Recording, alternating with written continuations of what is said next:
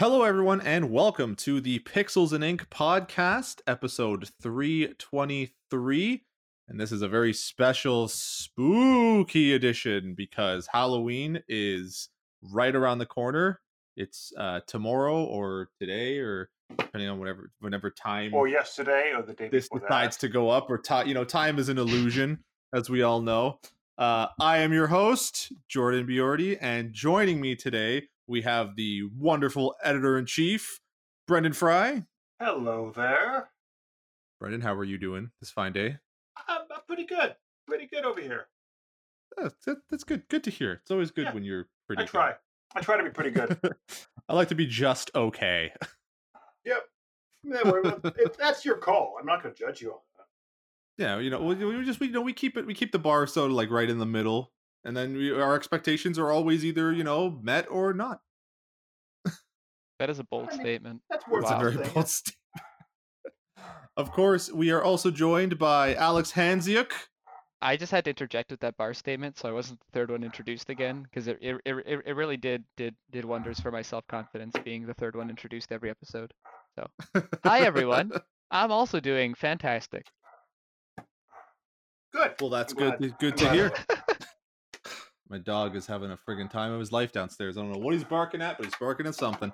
And of course, better be my damn Ripsaw. It's probably not. Oh God, don't say those things. It's supposed to deliver today. I'm just sitting here like super anxious. I'm here to help Jordan. That's what that's my thing. That's why we call this podcast the Ripsaw podcast. Or I mean, that's a weird podcast name, but okay. Hey Chris, how you doing? Hey, just patiently waiting. That's all. I'm so sorry. That's Listen, I was getting to Chris. No, you were, Jordan. It's all about the Ripsaw for you. Chris Ripsaw de Hoog. It's his name. That's definitely a nickname I've had forever. Yeah. To be fair, I want that nickname now. Yeah, it sounds pretty cool. Yeah. See, I'm starting something. I'd prefer Bonesaw or something like that, but it's got some like Evil Dead vibes to it, which is nice. I love it. All right, gang, let's jump right into it. So we've got some news here today. Kind of building, I think, on I can't remember if it was last week's podcast or the week before, but Cyberpunk got delayed yet again. Again, not surprising. And Alex, I just wanted to take a minute to stick this in your face and say, you see, it doesn't matter when it comes out. It's just it's how much time it needs to be developed. Well, I mean, I think it does kind of matter when it comes out, because they were all like, this is our fight to the finish. We're going to release it on November 17th, I think was the day. And, people are going to be working overtime, but it's just till November 17th. Don't worry, we won't delay it again. Why would we do that? We're not going to make you work more overtime. And now they're like, actually, what's time? What's another month of 6 days a week not seeing your family? It's all subjective to get a good game. With Keanu Reeves is in it. And you guys like Keanu Reeves, huh? So, yes, they delayed it again. And at this point, I think that it might not even make 2020. It's like, well, you know what? Because I was so sure that they weren't going to delay it again. That November day was secure. I don't know why it seems kind of delusional now that I think about it. I'm going to throw it out there. This game has been delayed so many times. Yeah. Why not just make it some stupid time into the future and then be like, you know what? Surprise drop today. You got it. That's not how games work. They have to disappoint you. There's no room in the industry for good surprises, Brendan. Yeah, you're right. I was being silly for a second. No, it's okay. I'll do better. I have never enjoyed a game announcement in my life. It's just been everything is a disappointment. That was oddly bleak, Jordan. Good job. Yeah, that was a dark turn. Well, that was good. I was gonna say, this is just that thing, and I know I probably said it before, where like you definitely have We'll stop ripping. I'm sorry. No, I love it. Thank you. No, you know what I mean. It's just like it really is. It's so indicative of that that desire. I think to just to have things to show. Like, this game didn't need to be announced, I guess, as far back as it did if it was gonna take as long as it like is going to, and now, and even not even like take so long, but like consistently be delayed like over and over to get to this point where it's just like you could have had something like genuinely like built and like ready and then announced it like not even like, you know, a year ago. But like this thing was announced or like teased at so far back. Yeah. And then just like people are just like waiting and waiting and waiting, and it's just like, oh, don't, you know, here we are at E3 and we don't really have a lot to show you. We have like some proof of concept and Keanu Reeves. And it's just like now it's just like, you know, delay after delay, and every time someone gets even marginally excited about it, it's another delay, and it's like, yeah, like when is it ever going to come out? Like, I blame the Stadia, really. Oh yeah. It's definitely Stadia. yeah. Yep.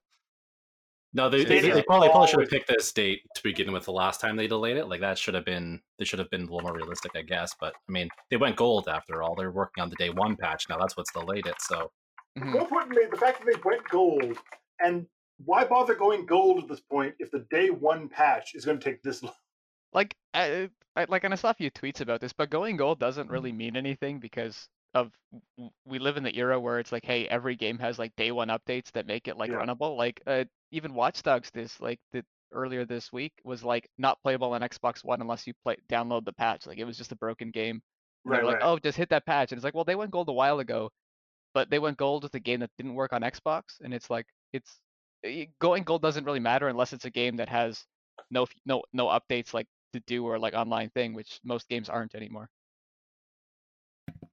Yeah, No Man's Sky go gold.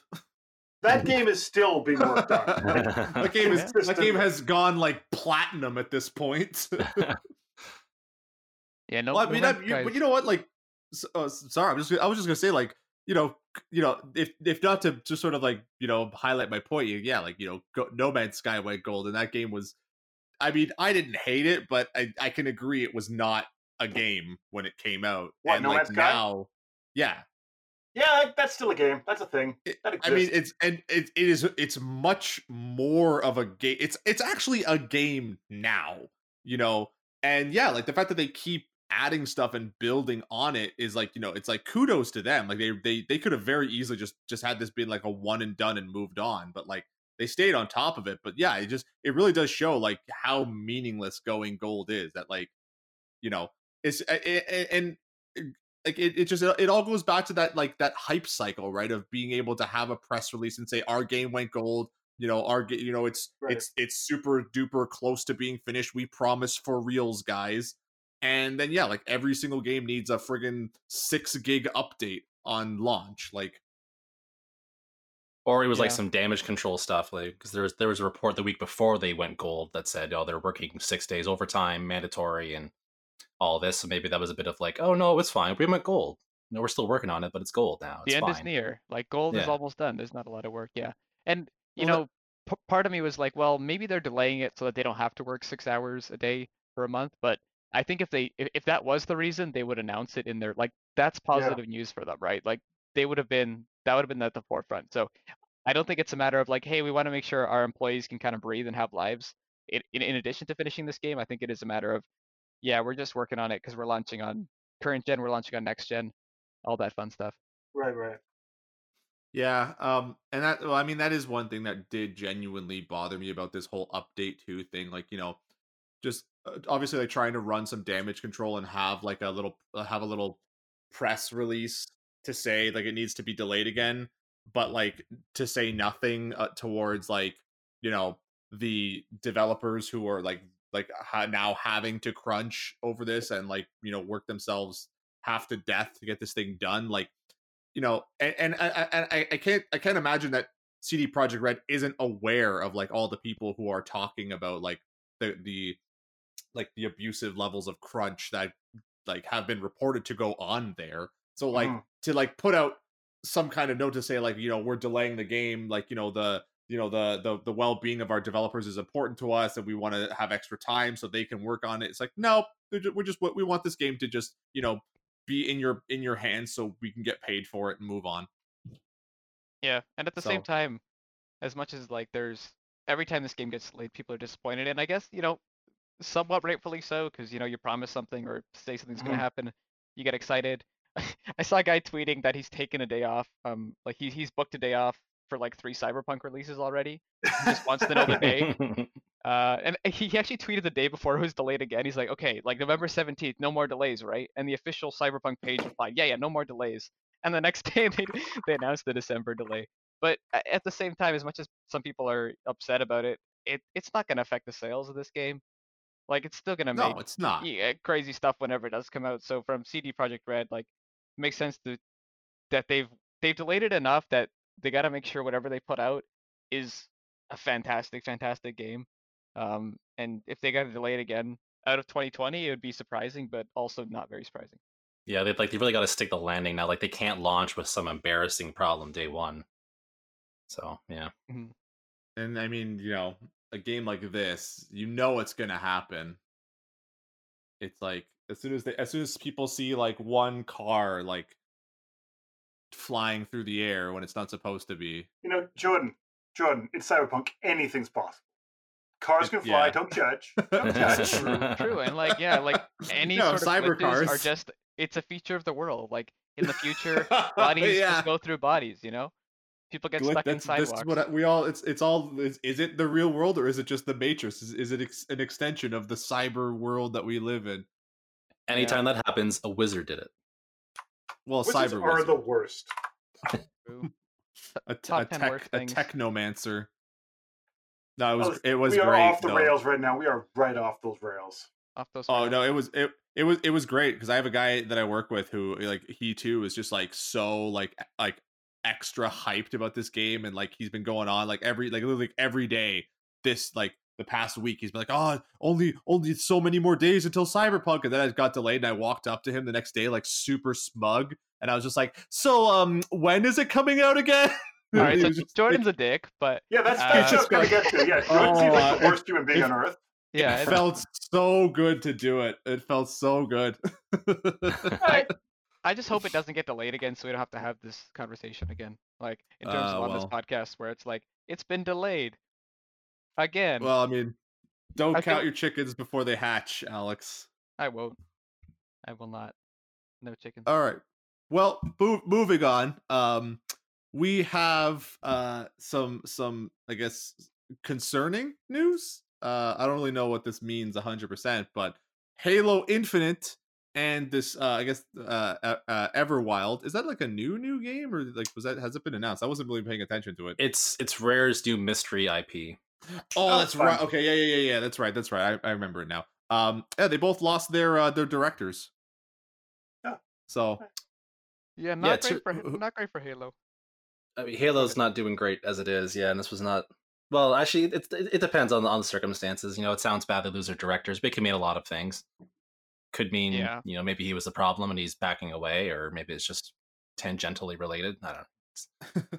Maybe he hates the product he's working on so much. He just hates Halo. He's been there for like 10 years. Which honestly, if I was working at Halo for that long, maybe I would hate Halo. I would definitely hate Halo that long. I think I would hate Halo. So, couldn't imagine working. No, I'm sure they're lovely there. But this is sort of worrying because like a year ago, or maybe it's like a year and a half ago, they announced that the person running the show for Halo Infinite was leaving, and this guy was staying on, and he was like the guy with the vision. He was the guy who's going to bring Halo Infinite, and make it truly a fantastic Halo game, right?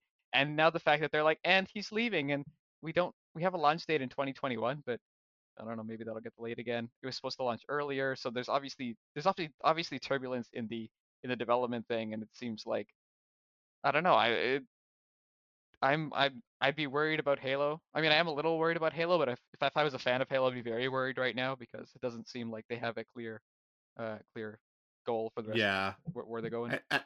And even it almost feels like even when you like when they presented the game too, it just like it didn't really have a clear identity, right? Like they've been talking this idea of Halo Infinite being like a live service game for such a while now, since like before they had anything to show for it.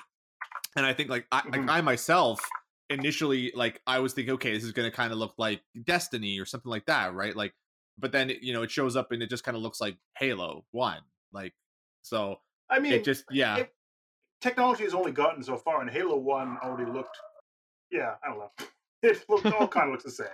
No, but I mean, in terms, not necessarily just in terms like visually, but I meant just like in terms of like even like the game itself. Like it didn't look like anything kind of like unique or like anything like even even if you when you talk about it, like you think about a game like Destiny as like a first person live service kind of shooter, like when you go into Destiny's world, like it kind of actually does feel like it has this sort of like interconnected like big open world with little like small areas to explore, like like the little sort of like mini dungeons. But like even just seeing what Infinite had when they showed it off, like it just looks like Halo 1. Like even gameplay wise, it just looks like another like Halo game. Like because even the first Halo had kind of like a seamless enough feeling world that it all felt like you were kind of in this like open enough world.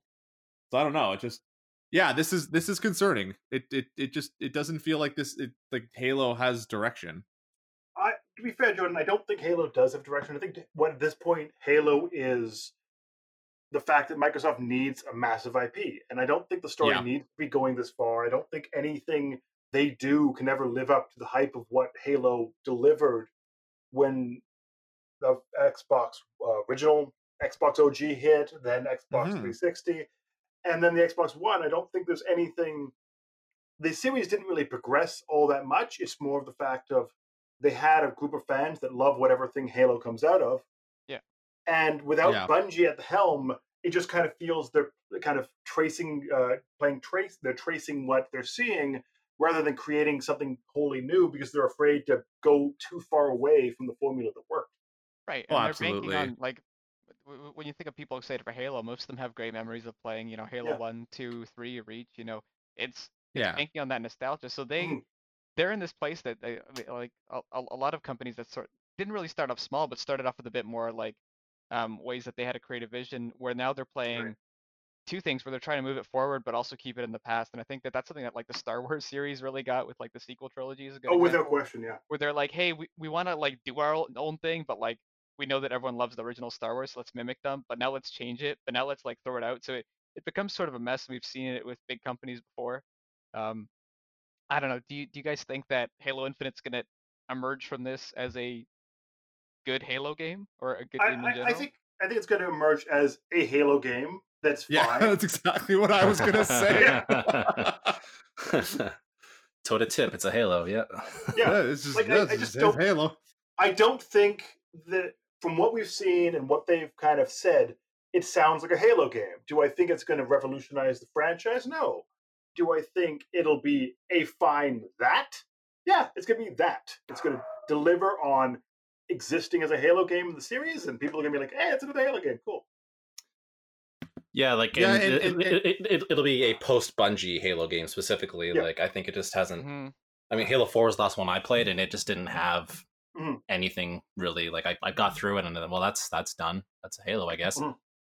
It just didn't have the same spark anymore, so it'll probably be in that ballpark there, I imagine. But I'm skeptical. Even like this is rough even for Halo standards. Like, I feel what it is there's so much pressure and so much marketing pressure behind it that it doesn't matter what Microsoft does or any one of the teams do. They believe they're coming in thinking, I'm adding to a Halo game, and their dreams of doing and adding things to the universe are crushed by the fact that they can't change X, Y, and Z because that's what fans love, and they're like, "Well, this is stupid. I'm out. Peace out." Right. From a storytelling perspective, they're like, "Hey, 90% of this game is sort of set in tone, but you have 10% to work with. But like, we're not going to tell you what the 10% is until you're doing stuff." And I feel that's exactly the Covenant's back again. Yeah, fight the Covenant again. Wasn't it Halo 5 that had the whole advertising campaign that like Master Chief was a traitor and that didn't show up at all in the game? Was that? Am I thinking of the right game? No, he showed up. He showed up like halfway. You start off and like you're playing as like these other Spartans who are hunting down the chief because they think he's like all like tainted by Cortana or something, and she's gone all off the wire again. And then halfway into it, you play as like you switch perspective and you play as the chief. Okay. What's his name? John? Yeah, just John. Yeah, sure. The most generic name. He doesn't really. Yeah, he doesn't really have a name. It's like just sort of ingrained, like built into his character that he's sort of like a nobody. But I I think even like by Halo lore standards, if I'm remembering correctly, John isn't even his like real name. It's just like a name that was just like given to him. Like you, John. Cool. I get the most generic name on Earth. Cool. For Cole's sake, I Yeah. hope that we're wrong and this is a fantastic game. But yeah, I mean, doubts, but if nothing else, it will make money. So good for it. Yeah. That's the thing. Or like at the end of the day, good or bad, it's still going to move a lot of units, and like it's stagnant or not, it's going to sell. I mean, maybe they could just put John Batista into it and. Oh yeah, what was that? That happened this week. He's Marcus Phoenix now, apparently. Why? I don't know. Why not? Meme or something? Yeah. No, it's a real thing they're doing. But like, is it because of a meme? Because that's the only thing I can think of. Like, wouldn't he be a good casting choice? I think he just likes it. Chris, yeah, I wish I could tell you why. I don't. I guess it's just a cross promotional thing that they're doing. Like, cross promoting what? Batista existing? Batista, yeah, Batista. Just in Batista, general, let's cross promote you. Yeah, it's just because they want to build them up. It's so weird. It's funny because that like 7-Eleven in Canada, they have the Halo Infinite Cups, and I think at Circle K too. But I've seen it on Twitter where people are like racing to get these cups and collect them all, and it's like, oh, they clearly like had a contract with them, and they were like, yep, this is when the game's launching, and then they were already made, and they're like, we don't want to wait, we want to launch them now. So it's like you can get Halo Infinite cups, but no Halo Infinite yet, which is a lovely thing. So weird. It's like Black Widow and then Wonder Woman 88. Their merchandising still on the shelves. They're COVID delayed them, so yeah, it's a weird year for that kind of thing. Although in fairness, 7-Eleven did put out those Link's Awakening cups like a couple months before the game came out, but I guess maybe it's different because we knew Nintendo had a game to release. Nintendo's good for that. I will give them praise for that. Like talking about like the Cyberpunk delays and everything like that. They don't pop the seal too early most of the time. Animal Crossing was like, yeah, it's coming in like 6 months, and then it came out, exactly when it was supposed to. Did Zelda get delayed? Breath of the Wild got delayed once or twice? I think it was just the once. I think it was once, but it was like we don't know when it's coming. It's been delayed. Yeah, give us more time. Well, but if I remember correctly too, because this was a little while ago. Like Breath of the Wild didn't really have like a truly clear release date. Like when they first announced Breath of the Wild, like they didn't announce it with a release date. It was just like the new Zelda is coming, and then like until they actually had something ready to show, they showed it. But I think after that, it might have gotten delayed. Yeah, like one time. Maybe. At one point, it had a release window, like oh, we're launching in Q1 or Q2, and then they did their delay video and were like, it's coming at next year at the earliest. And then the Switch launched, and that was the whole thing. That's kind of the thing. I didn't want to bring it up again because I'm always bringing up how great Nintendo is. But yeah, like Nintendo is this is like it's something that like you do genuinely see with a company like Nintendo. It's like they're never really rushing to have like content out on the table like for people to like be excited for. Like they know that their fans are going to get excited about their stuff regardless. So like they usually just like announce stuff and it's like, oh, by the way, this is coming out like in like 6 months. So just be ready for it. Like, and then, yeah, like the one time that they did that, to I guess just like be a part of the hype cycle at E3, like it did kind of backfire on them because the people are still waiting for, Metroid and Bayonetta 3 now. Like, oh yeah, that game. I forgot that existed. Yeah, they both, and then Retro had a whole big, like, complete, like, rebuild from the ground up. Like, this is what I mean. It's like, I get that they wanted to have content for people to be excited about, but then, like, it's just, see how it's so easily it can blow up in your face. Oh, yeah, they're really just trying to shut up the people on Twitter who every E3, people like me, who tweet them every year at E3 going, where's Metroid? Give us Metroid, give us Mother 3. No one. You already have 2 mothers. You don't need a third. Come on. Relax. We'll be here all week. I hope not. I feel we will not. That's probably a lie. This is lies. Well, we also have a. This is crazy to me because I literally just saw this when we posted it in our rubric. A $250 Mandalorian controller. It's real expensive. Yeah. Is it made of that like special metal that like the Mandalorian's armor is made out of? It's Beskar, baby. That scares me. I was trying to remember what it was called because it's been a hot minute since I watched Mandalorian. I was just gonna call it Unobtainium because it's Just the think only of dumb title I NASCAR could and then think of. like the best NASCAR. It's like best car. Oh, that cheapens it so much. NASCAR. Oh, so you were up at 6:30 this morning watching the new episode like I was? That show cheapened itself when it felt the need to introduce a baby Yoda. That's the whole show. I don't care. Like, what? It's like they took the one thing that they could like Funko Pop the hell out of and like turn into like a meme, and everyone's just gonna be like, "Oh, we already like Yoda. What if we made him a baby?"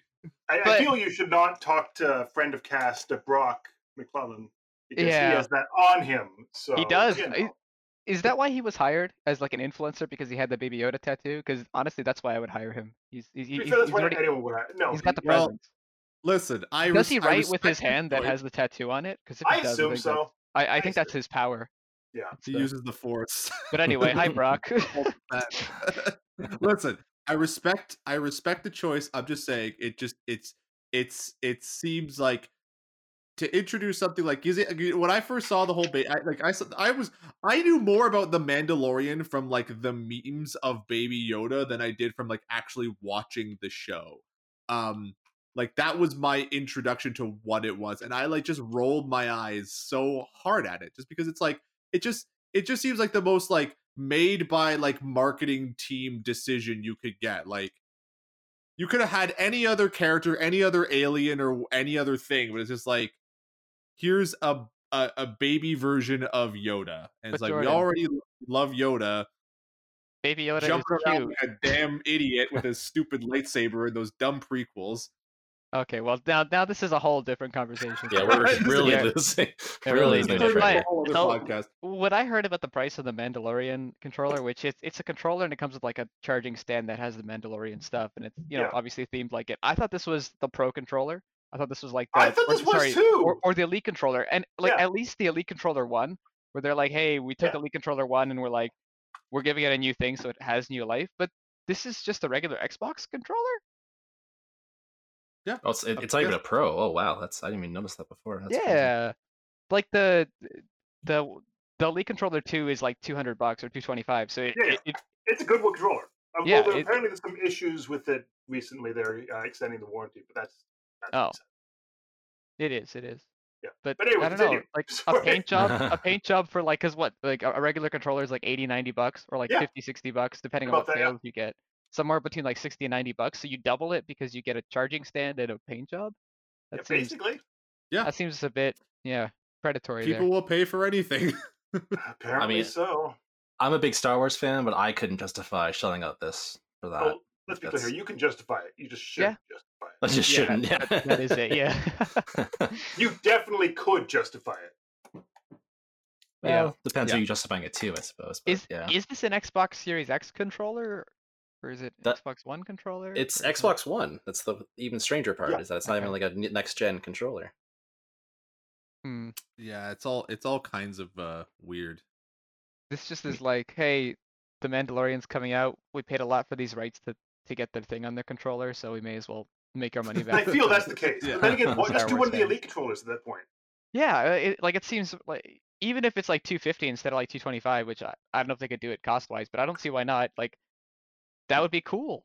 That'd be great. And this is like a regular Xbox One controller that I don't know. Let us know if you're buying one so we can judge you. Yeah, please do. Yeah. I want to be that guy. Really? Why? Well, so I can have a high horse to sit upon. Jordan, I feel that you never get off your horse. That horse is cemented. Yeah, but it's just like a regular horse. It was never really a high Speaking horse. of horses and high things in Jordan, I know you can't talk about it, Brendan, but you can you confirm? And I know you can that you have a PS5 in the office and it's sitting there right now. I have a PS5 in the office and an Xbox Series X. Which one tastes better? Oh, I don't know. The Series X has kind of a minty aftertaste that could be real good. Okay. It's all green. Smells like spearmint. I love it. Why can't we talk about it? I can talk it exists, and I can talk about the generality of starting it up, but I can't say anything about how it works. It's embargoed, yeah. Yeah, the embargo is just that's what the embargo is. Does it work? It turns on. Okay, all right, good. That's all I can say. Change your life every time you turn it on. I can talk about the Xbox Series X though. I can actually say some things about that. Well, then go for it. Yeah. It's faster. Other than that, because it's the fact that a lot of what it is right now is it really is kind of feeling like a faster Xbox Series, or Xbox One X, or Xbox One. It doesn't feel all that much different. That makes it special, but yeah, it's hard to say. So I guess, well, I think because you're only getting because you're playing Xbox One games and you're seeing maybe better graphics and basically, and I also saw some of Astro's Playground on PS5. Okay. So that I can talk about that. So that is a tech demo. Nice. I played. Because all I can talk about is the hub area, which is just basically the area that says, "Here's how the PlayStation 5 controller works. Here's how you can blow into it. Here's how it does this and that." So you can kind of see all the different, the tactileness of the responsiveness of that is amazing. The even the tactile nature of the touchpad and all that. The controller is very impressive on the PS5. So I can say that. Ooh. Well, now I'm excited. Now I'm getting excited. You convinced him to buy a PS5 to spend. That's what I do. Yeah. That's what I do. Wow. Yeah. Damn game journalist. I had no intentions until this very moment. Well, no, I was gonna say to Brendan's point about the Xbox. I think that probably the a big part of the reason that it probably doesn't feel special is that it really is that Microsoft brand across all of its products, because it's even it's the interface of its laptops and tablets and even the phones too, they've unified it all. So so when you're going from one system to the other system, it's the interface is the same, but it's a little faster in loading these 12 things. You're oh, that's cool, I guess. Cool. Yeah, which kind of cuts out a bit of the excitement where you're oh my gosh, it's like when you went from the Wii. Okay, maybe not. The Wii U and Wii were similar, but when you went from the Wii U to the Switch, it's oh, this is different. Or you went from N64, generally when you go up console generations, it's oh, this looks different. But they're hey, you like the last generation? Nice, we us too, we made it. Here you it's go. The exact same. Yeah. And even the fact you're playing the same games, you're just all right, well, Fortnite looks the same. Cool. Wow. And I think it is a kind of a double-edged sword on that in a big way, because it's on the one hand it's there is that sense of familiarity. You don't have to feel like you have to learn something completely new all over again, but at the same time it's it really does cut out a lot of that excitement factor of getting to discover a new console and getting to learn all its little secrets and stuff too. I can't say anything about the PS5's interface, so I cannot comment one way or the other on that. Nice. Just size-wise, it looks cool based on what they show. I'm sort of worried because I'm getting a PS5, but is it gonna fit in my entertainment setup? Is it? It is. It is the size of most people's PCs. It is a massive thing. Nice. It is also really heavy. I say it's at least 15 pounds. Damn. I'm judging that based on the fact that I was moving a weight to get weight away from my stereo setup, because I used one to block my vacuum robot from going into the wires. But that was about the same weight as the PS5. So there's a judgment. I don't know. Maybe they'll add a strap where you could press it, do a handle. No, probably doesn't have a handle. It does not. It is a stand you can kind of adjust. So if you want it vertical, if you want it horizontal. Okay, well that's something. I think it's interesting that Xbox is going hey, we're gonna make this blend into your home theater thing. They don't. PlayStation's the complete opposite direction. No. The Xbox Series X does not blend in. It's just what if you had a giant obelisk sitting in the middle of your center? Would that be cool? Yeah, we did that. That's what you got. It's just 2001 Space Odyssey in the middle of the home theater. Yeah. Bunch of Neanderthals are like praising it. So I know that this conversation has convinced me to buy both next-gen consoles. So yeah, that's what I do. I mean, the lights on the PS5 are really pretty. There you go. I like that. I like pretty lights. I mean, I kind of feel like Microsoft is forcing a lot of people's hands in getting a console too now, because they're just purchasing up every game company they can think of, and it's like, hey, let's make the new Elder Scrolls a console exclusive. I mean, to be fair, Jordan, so is Sony. Like, they basically are like, what if we own everything? And they're like, well, you take one side. I don't know what to tell you. Yeah, and it's a bit of a. I don't want to bring up this conversation because it's it's one that can go on for a while. But I don't see Microsoft being like, we paid $7 billion for this, and we're gonna just limit it to one console. Yeah. No. Enjoy. Like, timed exclusive for sure. I think like, give people a reason to buy an Xbox. I'm gonna throw it out there. They're gonna definitely make it PC and console, without question. Yeah. And then they might release it on PS whatever. But what they might do is make it so this version is the Elite version and it has more stuff. If you want the PS version, it exists. I don't know what to tell you. It's there. Yeah. They should make the PS4 version, but like you can't walk in it or something. Yeah. Like you're always like really stupid. It's like, sorry, Adam. You can only jump. You have to get everywhere by jumping. It's the first 4 chapters and that's it. I think at the very least we will know that the next Elder Scrolls will come out on Nintendo Switch at the very least. Because I mean, that's not a given, I guess. Yeah. How's it going to run the next Elder Scrolls? Nintendo have been really chummy these past couple of months. Unless there's a Switch Pro close, like there's no way that the Switch is gonna. I mean, it ran Skyrim like 8 years after Skyrim came out, and it was like somewhat struggling. Skyrim was Skyrim was already having a hard time running back then. Well, I know. Aren't they experimenting a little bit more with cloud gaming? I thought Control on Switch was like a cloud-based game or something. No, it had it used some cloud things, but I believe it was just a normal game if you didn't have cloud stuff. Yeah, but I thought it would be very strange and go against Xbox's strategy right now, Microsoft's strategy to make it locked to one console or one sort of interface or whatever. So I don't know. If you're an Elder Scrolls fan, you know what? Maybe get a PC or an Xbox because that'll be the best experience for it. But you'll probably get it somewhere else eventually. Yeah, I agree. I mean, and here was me being all glib, oh, it's fine. Obsidian's making their version of Elder Scrolls, and they already made the better version of Fallout.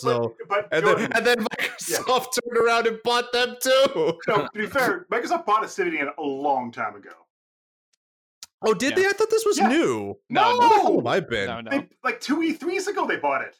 Yep. Oh, gee, where the frig have I been? That's like 2 decades in the video game industry. So, but no, literally, they had an entire here's a bunch of logos. We bought all these studios. Peace out, dogs. Yeah. Man, I was looking at this Alex, this were you happened there that year, Alex? I was there the year after, so I got to see some of the stuff. Bleeding Edge was one that they announced that they acquired the year before. And that's right. They bought Ninja Theory. Then that game was bad. Theory, yeah. And then it was it was a bit of fruits of that labor. But I remember watching that one at home and being their entire event was Forza, and then hey, don't buy stuff now, but in the future, and we got you. Yeah, we own everything, so you're going to be buying something from us. Yep. But that was a bad game. That was a bad game. It was. I mean, on the show floor, it was kind of fun, but also when it was also kind of fun when they're you have 5 minutes, go. And you're okay. When you don't have time to be is this game balanced? And am I dying because I'm bad, or am I dying because there's issues with this game and the stuff like that? But right. Good old E3. I gave it a good preview and then a bad review, so Yeah, I think I gave it a good interview, and then I'm whoa, the things she's saying did not happen in the game. No, and now it's got 20 concurrent viewers or users now, or whatever that metric's called. So no one's playing that game at all. Yeah, but that's it's coming to Stadia, maybe. Nice. Crossplay. I'm gonna say it out there. I don't think it needs to. That game could just not come to Stadia. That'd be fine. It's gone, unfortunately, because of a cool concept, but yeah. All 10 Stadia players will be very excited to play it, I bet, though.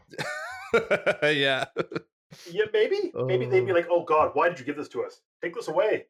Canceling Stadia now. Yeah. I don't want to play games on my Stadia. I just want to say I have a Stadia. Gosh.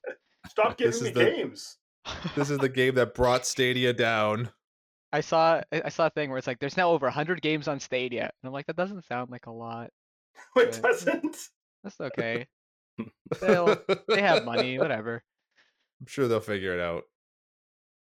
Ugh. I mean, if them shutting down Google Play Music is like any indication of, I think, like the chances that Stadia will get shut down in the future.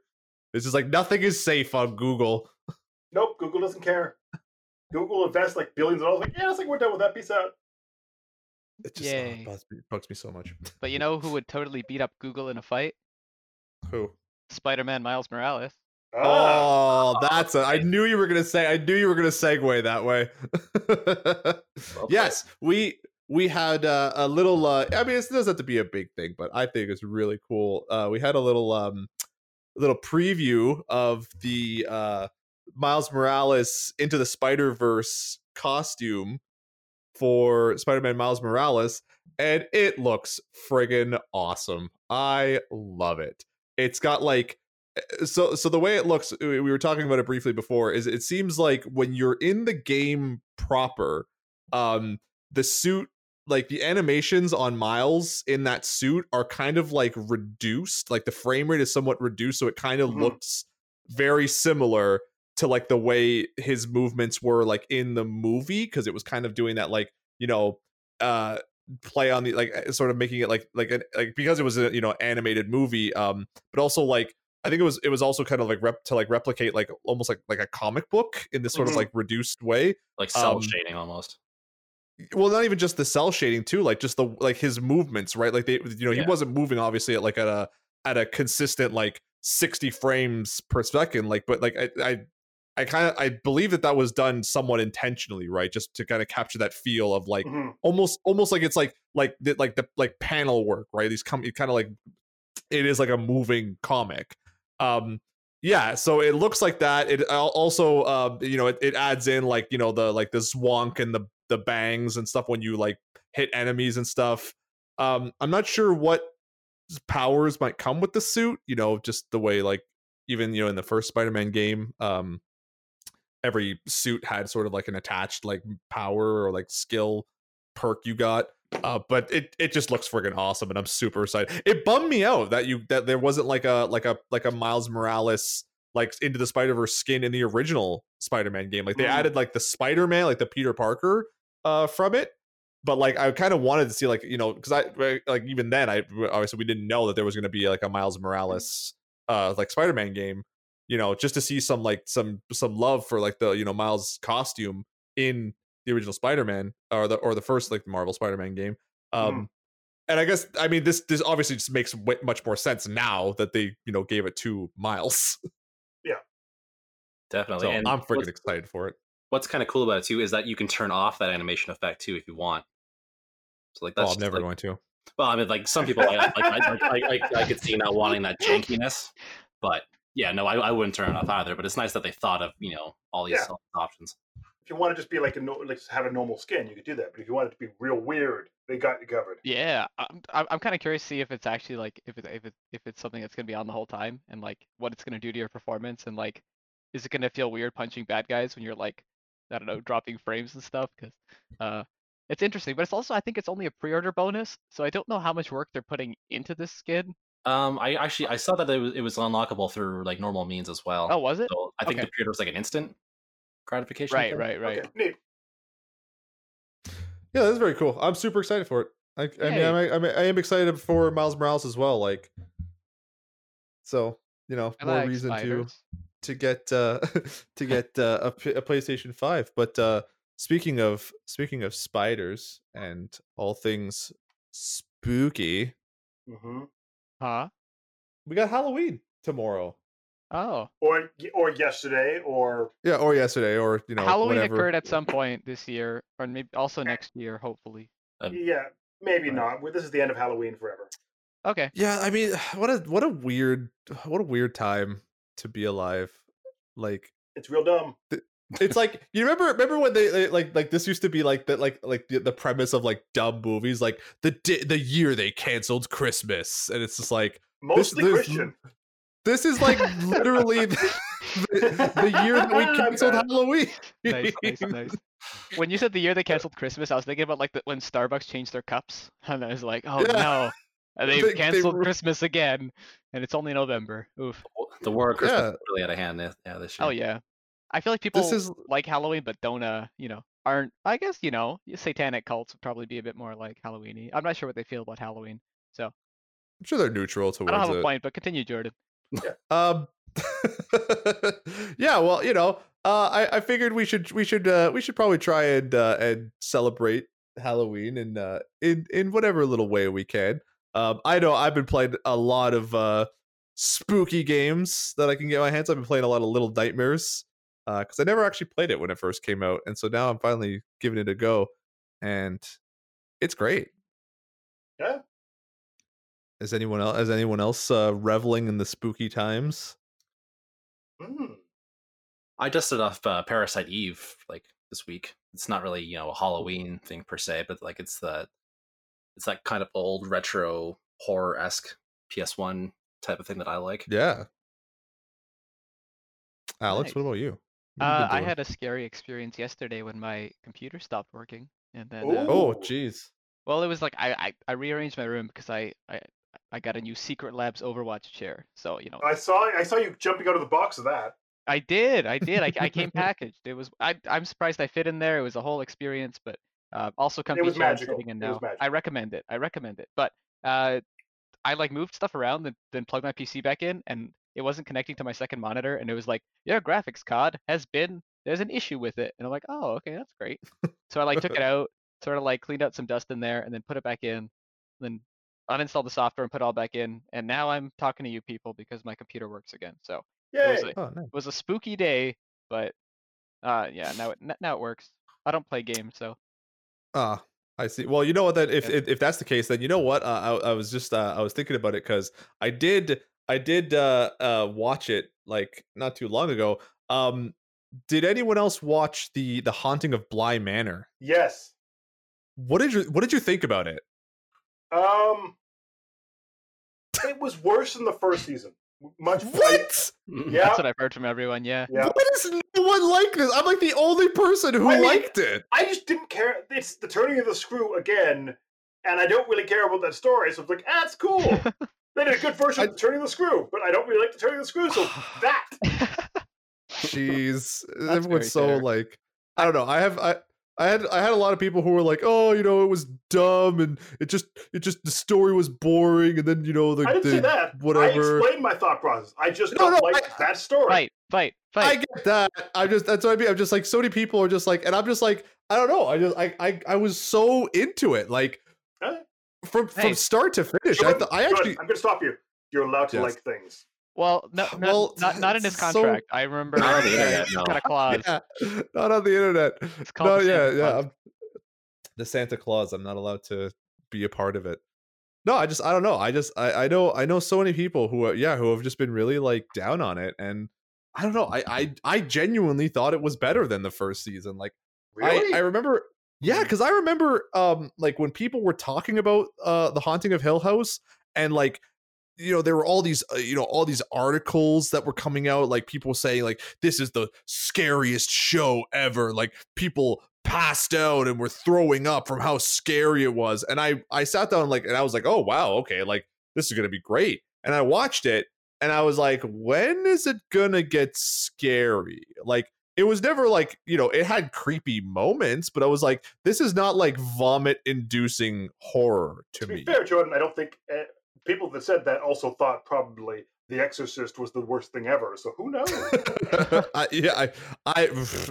I couldn't tell you, but I was like, what the F? And not to say I didn't like Hill House. I still thought it was pretty good, but then like watching Bly Manor, like it genuinely stayed with me for quite a while. Like, I think it was like episode 2 when it was doing that stuff with like the No Face doll, and like there was one moment I took a picture of it and I posted it on Twitter. There's like a moment where Danny's like running to the door and you can see like the No Face doll like sort of like standing in the background, and I genuinely like grasped my like the backboard because I was in bed when I was watching it. And I was just like, no, like it scared the crap out of me. And then like just like for like days, like I genuinely like had a hard time sleeping that night. Like I just couldn't shake the visage of like that No Face doll.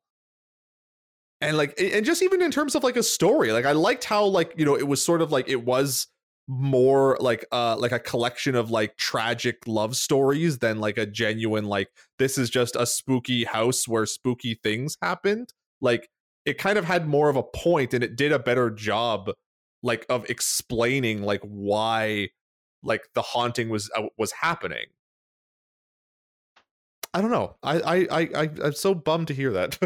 Nobody likes it. Sorry, I dominated that. What did you guys think? Did you guys watch it? I did know. Yeah, same. I was gonna go into a fake one, but no, I did not. But I heard that Jordan already liked it, and that Brendan is not a fan of the story, so it's whatever. Good. I trust both the opinions, but probably won't watch it. I'm just gonna watch Scooby-Doo on Halloween. I just like having it on the background. Old Scooby-Doo cartoons. Yeah. Very spooky. Don't get too scared though, folks.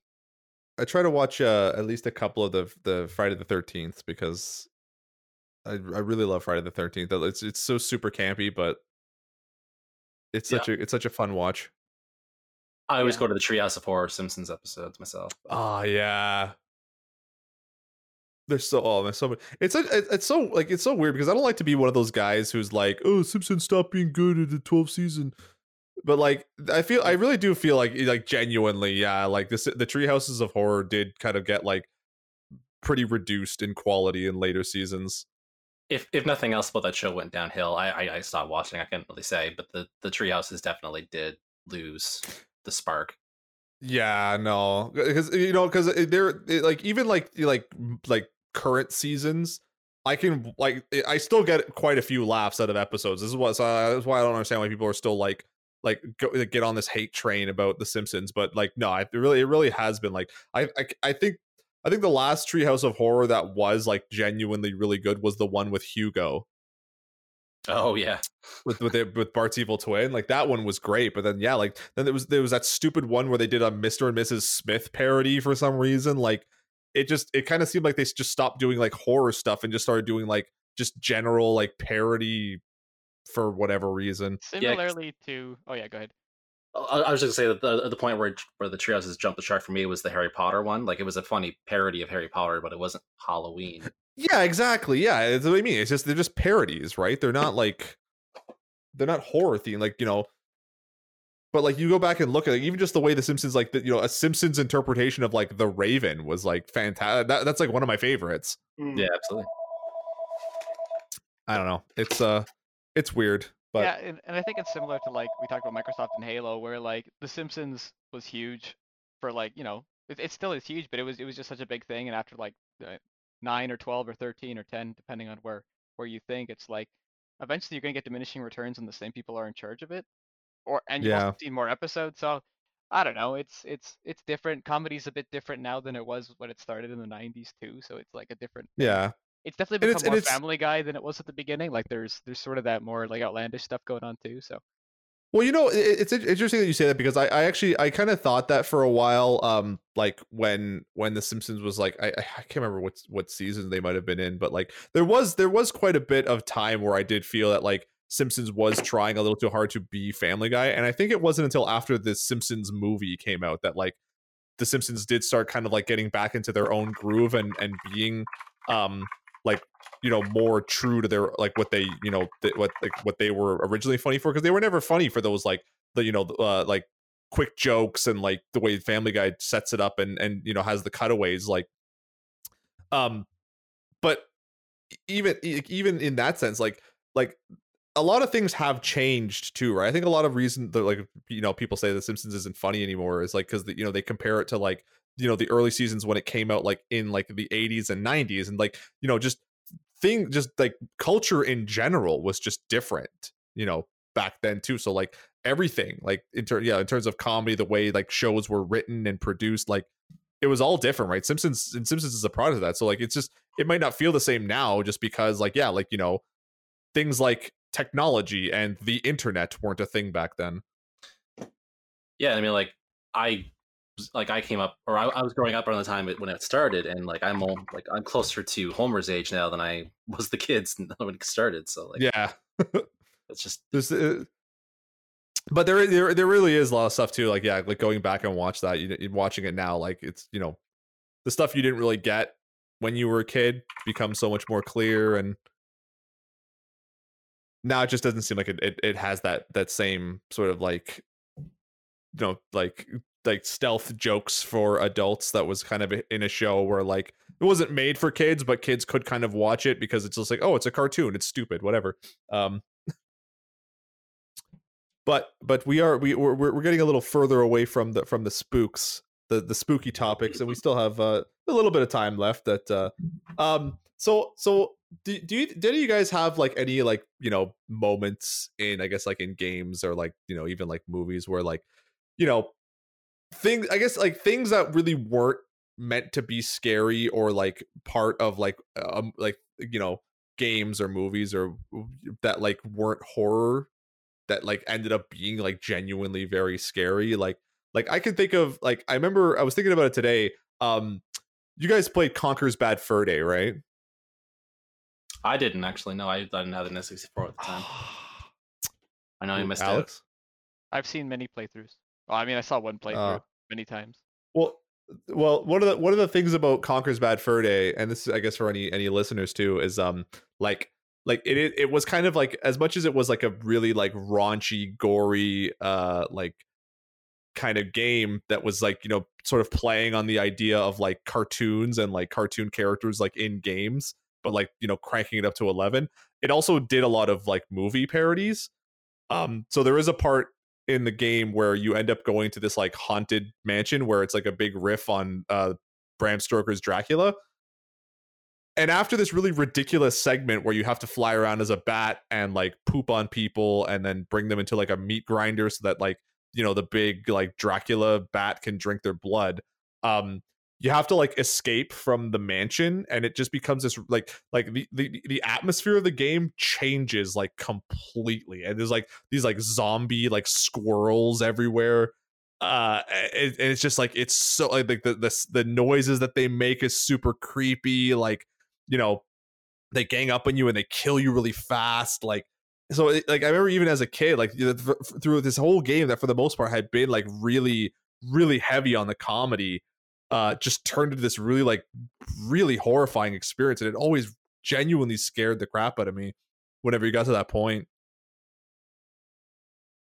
Yeah, it's interesting when I'm thinking of like games that I can't really think of games that scared me, but most like games that nailed the sort of tension more so than opposed to ones that actually were like, oh my gosh, what's going on?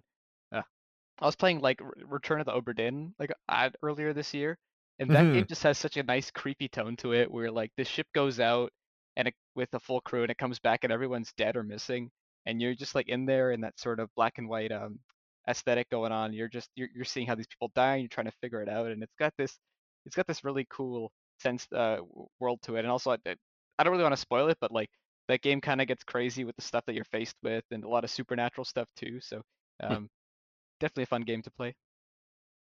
Yeah, it's the same team who made Papers, Please too, right? That game had a really great sense of atmosphere too, I think, even for like how simplistic it was. Well, I can think of another moment, and I don't know if I've told this story on the podcast before, but there was actually like a genuine moment I had playing Eternal Darkness. Now, once again, I must ask, have either of you guys played it? You know what Eternal Darkness is? I tried it on the GameCube. Yeah, it was a long time ago, but I have no experience or knowledge of it. What okay, so again, and this is also for our listeners. So Eternal Darkness was this really awesome game that came out on the GameCube, where it was like a third-person survival horror game that was sort of set throughout like different periods of time. Like you play as like this one main character in the present day, which would have been, I guess, like 2003 or 2004, and she's trying to figure out who like killed her grandfather, and she's ends up reading this book that like details like all these, you know, different you know, ancestors of hers that were like, you know, these like champions against like, you know, the forces of darkness. And one of the really cool things that it had done was like kind of a pioneer for this, the mechanic at the time, was it included like a sanity meter. So like when you see like monsters or things happen, like you know, your sanity starts to go down, the game started like messing with you in different ways. Like it wouldn't just be like, you know, like there were things that would happen in game, like, you know, you'd walk into a room and, you know, you'd be on the ceiling like just randomly, right? Or you'd walk into a room and you just like start to shrink, and it was just these weird little like effects. But then every once in a while it would do like very meta things, like suddenly it would just like, you know, it would just cut out all the visuals, and it would just like say like, you know, like video 2 on the screen, like, you know, like it changed the input of your game, right? It's Psycho Mantis, the video game. Yeah, very Psycho Mantis. And most infamously, the one that I think everyone who played the game knows, or has maybe like thrown a controller at the wall over, is the one where you try to save the game, and instead of saving, it asks if you want to delete all your data. And even if you press no, it still like says it's deleting all your data. That's a bridge too far. There was actually I literally like I ripped the plug out of the wall. I was like, no. But there was one moment that like I'll never ever forget it, where I was playing it with with a bunch of friends, right? And we're just sort of like hanging out. I was playing the game, and they were just chilling, like sort of doing their own thing, but like, you know, like kind of like half watching me play. And so, you know, I'm going through the game, and one of my friends asks me to like turn the volume down because, you know, it's a little too loud.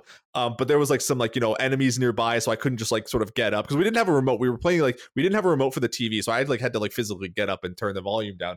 So I was like, yeah, just give me 1 second. You know, I'll let me just like get to safety, and I'll turn the volume down.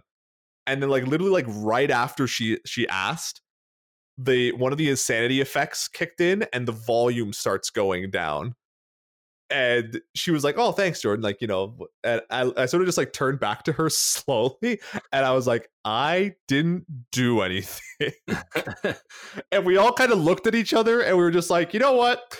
I think we've had enough of this game for tonight." It's coming from inside the house. It was so weird. Like, it was just like it couldn't have been like, I don't know if I could say it was a coincidence. Like, it couldn't have happened at a more like perfect time. It really was like the game had sentience. Oh, and you guys got any moments like that? Anything where like something happened? I mean, it's hard to top that. I mean, that's... Yeah. I know, Jesus. I came in really hot. I mean, like, if that happened today, it'd be like, oh, okay, well, there's probably something, like it's listening to us. But back then, like, there was no way it could have. And yet, perfectly timed. I don't know. Yeah. Yeah, no, it was super weird. I really do love when stuff like that happens. Like, it's just like, you know, and that's just, I think it really is part of the fun too of like playing like horror games and stuff, right? Like where, you know, you're like just like little things around the house, you know, like a board creaks or something, and nothing feels 100% right. I mean, like I'm not a big horror game player, but I was trying to play the Resident Evil 2 remake earlier this year, and it just didn't feel like the right time. Like that's been my horror game experience this year.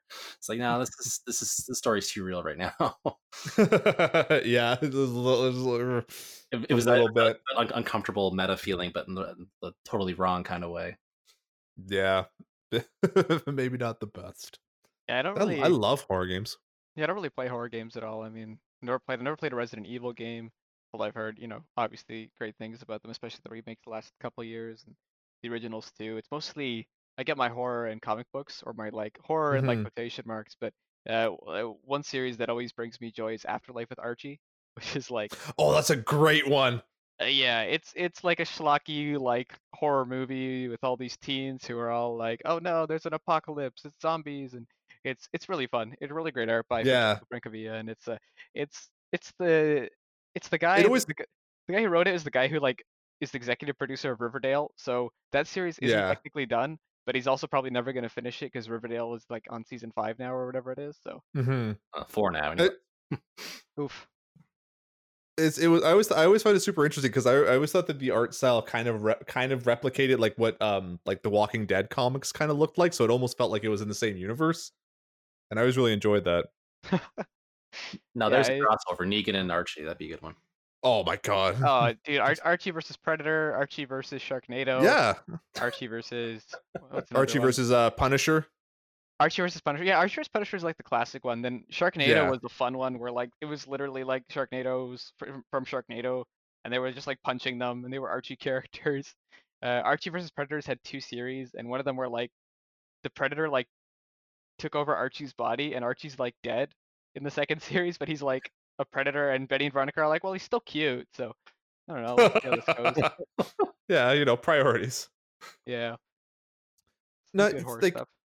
It's interesting that you guys you say that like it's in because like obviously not everyone is gonna like horror, but like it's I've always found it interesting. I wrote a whole like article about it like a long time ago. I wish I could find it. Like as to like why people like horror games, right? Because it's not like if you're reading a book or like watching a movie, like you sort of have that like disconnection from it where like you're reading it and something scary is happening, but it's just like your imagination is sort of filling in a lot of the gaps.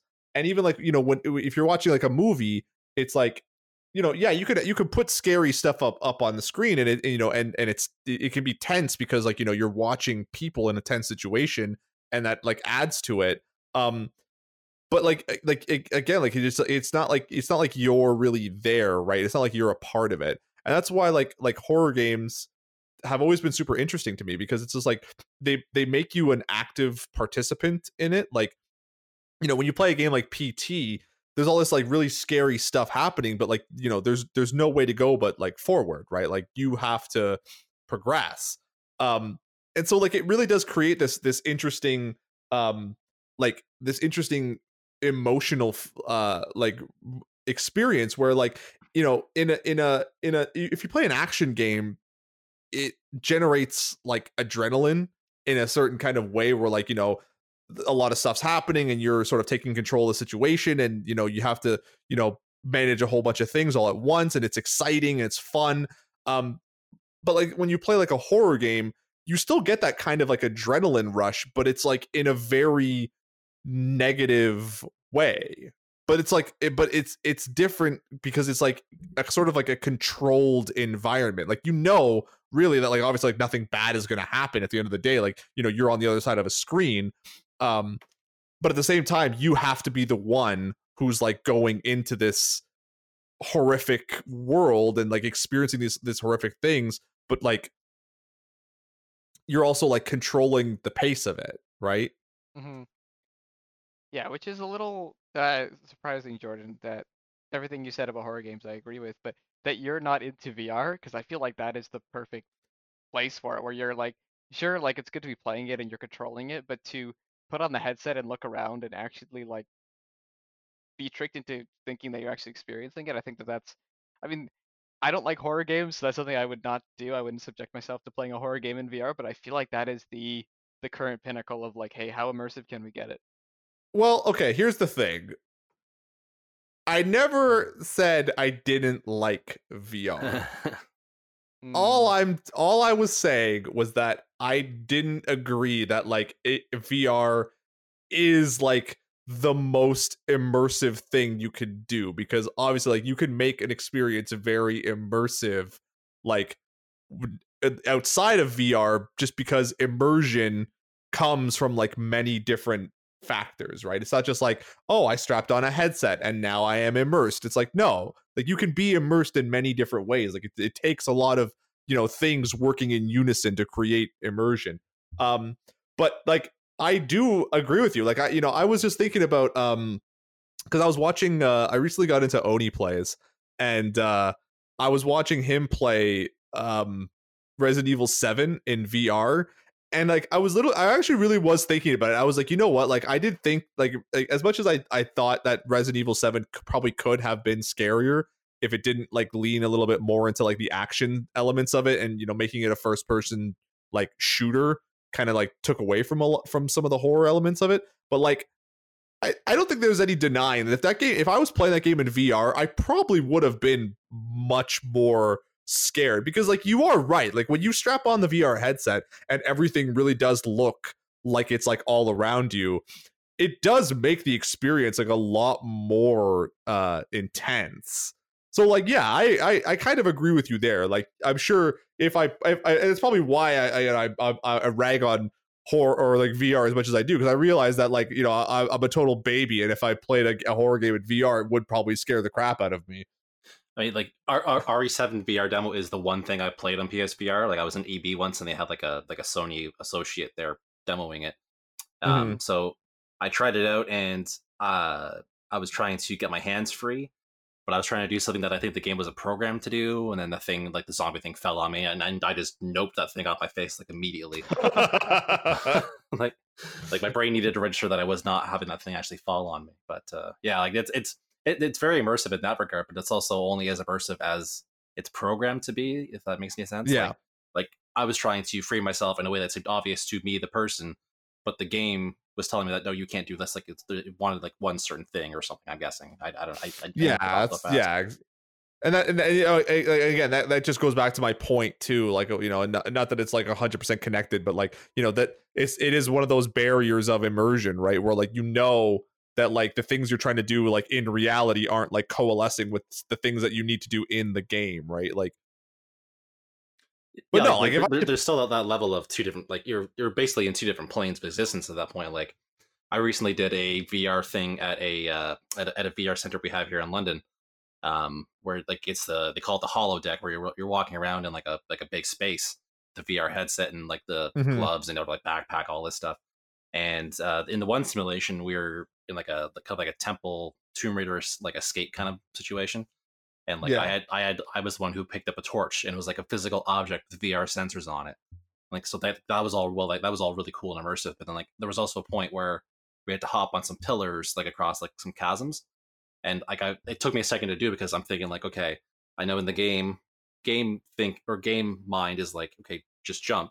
But I'm also thinking of me in the 3-dimensional meat space, where I'm like, I don't want to make this huge leap and like knock into my buddy or like like overshoot it entirely. Yeah. And then exactly. And then if you do overshoot it, like there's not really any real consequence, because the game's like, okay, well you missed, but like you're just kind of in the void now. Like yeah, you're still gonna land on the floor, right? Absolutely, yeah. No, but I mean, like, you know, if I actually had to play, like, you know, I still think PT is one of the scariest like experiences on the PS4. It's the one thing that makes me like hesitant to like trade in or get rid of my PS4, just like so I can continue to have it. But like, if I had to experience that in VR, like, yeah, I think I would probably like, I don't know if I'd be able to handle it, because like it would just get a little too like real, or a little too like personal at that point. You know, we're saying all this stuff about VR, and Clement's not even here to defend it. I know. Yeah, I know. See, Clement, I didn't let Jordan shit on VR. He actually complimented VR while you were gone, Clement. So maybe it's maybe you just like shitting on it when Clement's here, Jordan. I stand by what I said, and I have made no corrections to my statement. Yeah. I never said I didn't like VR. I just said it's not the most immersive thing in the world. Now that's the true horror of the season. That I could be agreeable at some points. I don't know anymore. The point is, Halloween. It's a thing. Yeah. Well, we've basically gotten to the end of this podcast anyway. So at this point, let's just say happy Halloween. Be safe out there if you're planning on going out. I know I was thinking about maybe just like leaving a little like bucket of candy out, and just like, you know, putting a little sign on it that just says like take one, because I feel like now one. Listen, I know, and I don't want to be like that guy who's like, oh yeah, like nobody's gonna listen to this, but it's just like, you know, we're in a pandemic, like let's all just be a little bit agreeable, shall we? Like, can we just? It also can we doesn't just matter. Like if one kid gets 30 pieces of candy, good for that kid. Whatever. No, it's just like, you know, it's like, you know, let's just show a tiny bit of decency, where it's like, I get it, you know, it sucks, and I you know, obviously, like I'm one of the lucky ones who got to be a kid, and there was never a pandemic, and I never had to worry about Halloween being canceled.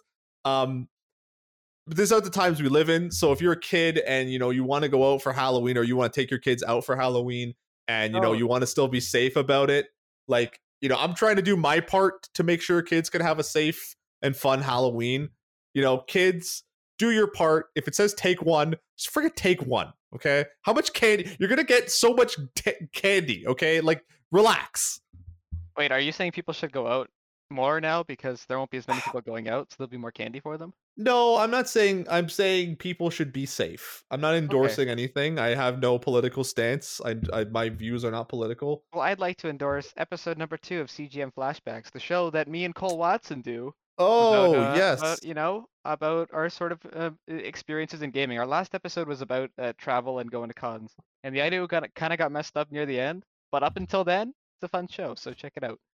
Why don't you invite us to do that podcast? I've never been invited to do flashbacks. No guests for season 1 until the finale, and we have a big and I'm probably the oldest guy out of all of you. So I think if anyone's gonna flash back to the good old days, I don't know.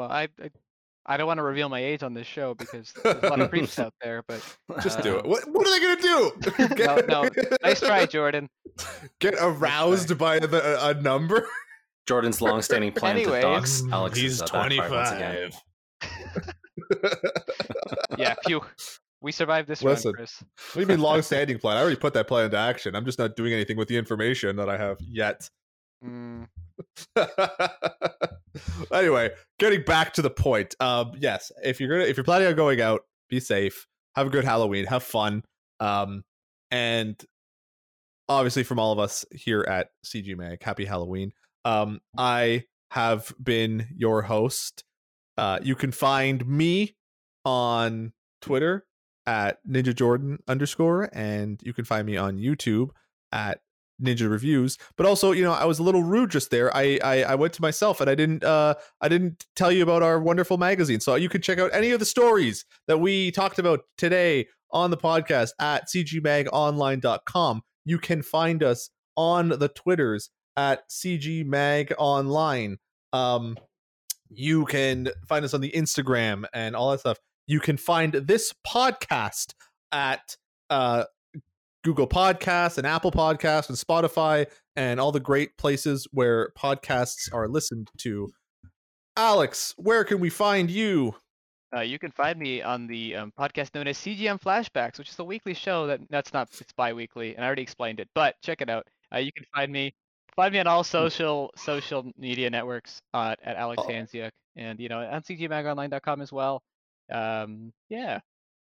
Alex, we get it. You do a podcast. You CGM already Flashbacks. Check it out. You already mentioned it. Maybe. Me and Cole are proud parents. So. You already mentioned it. Let's take it down a notch. Chris, where can we find you? You can find me on Twitter at Hoogathy. That's HOOGATHY. Also writing a lot of the news on the site right now. And if I can be so bold as to plug something, you can find me on Twitch.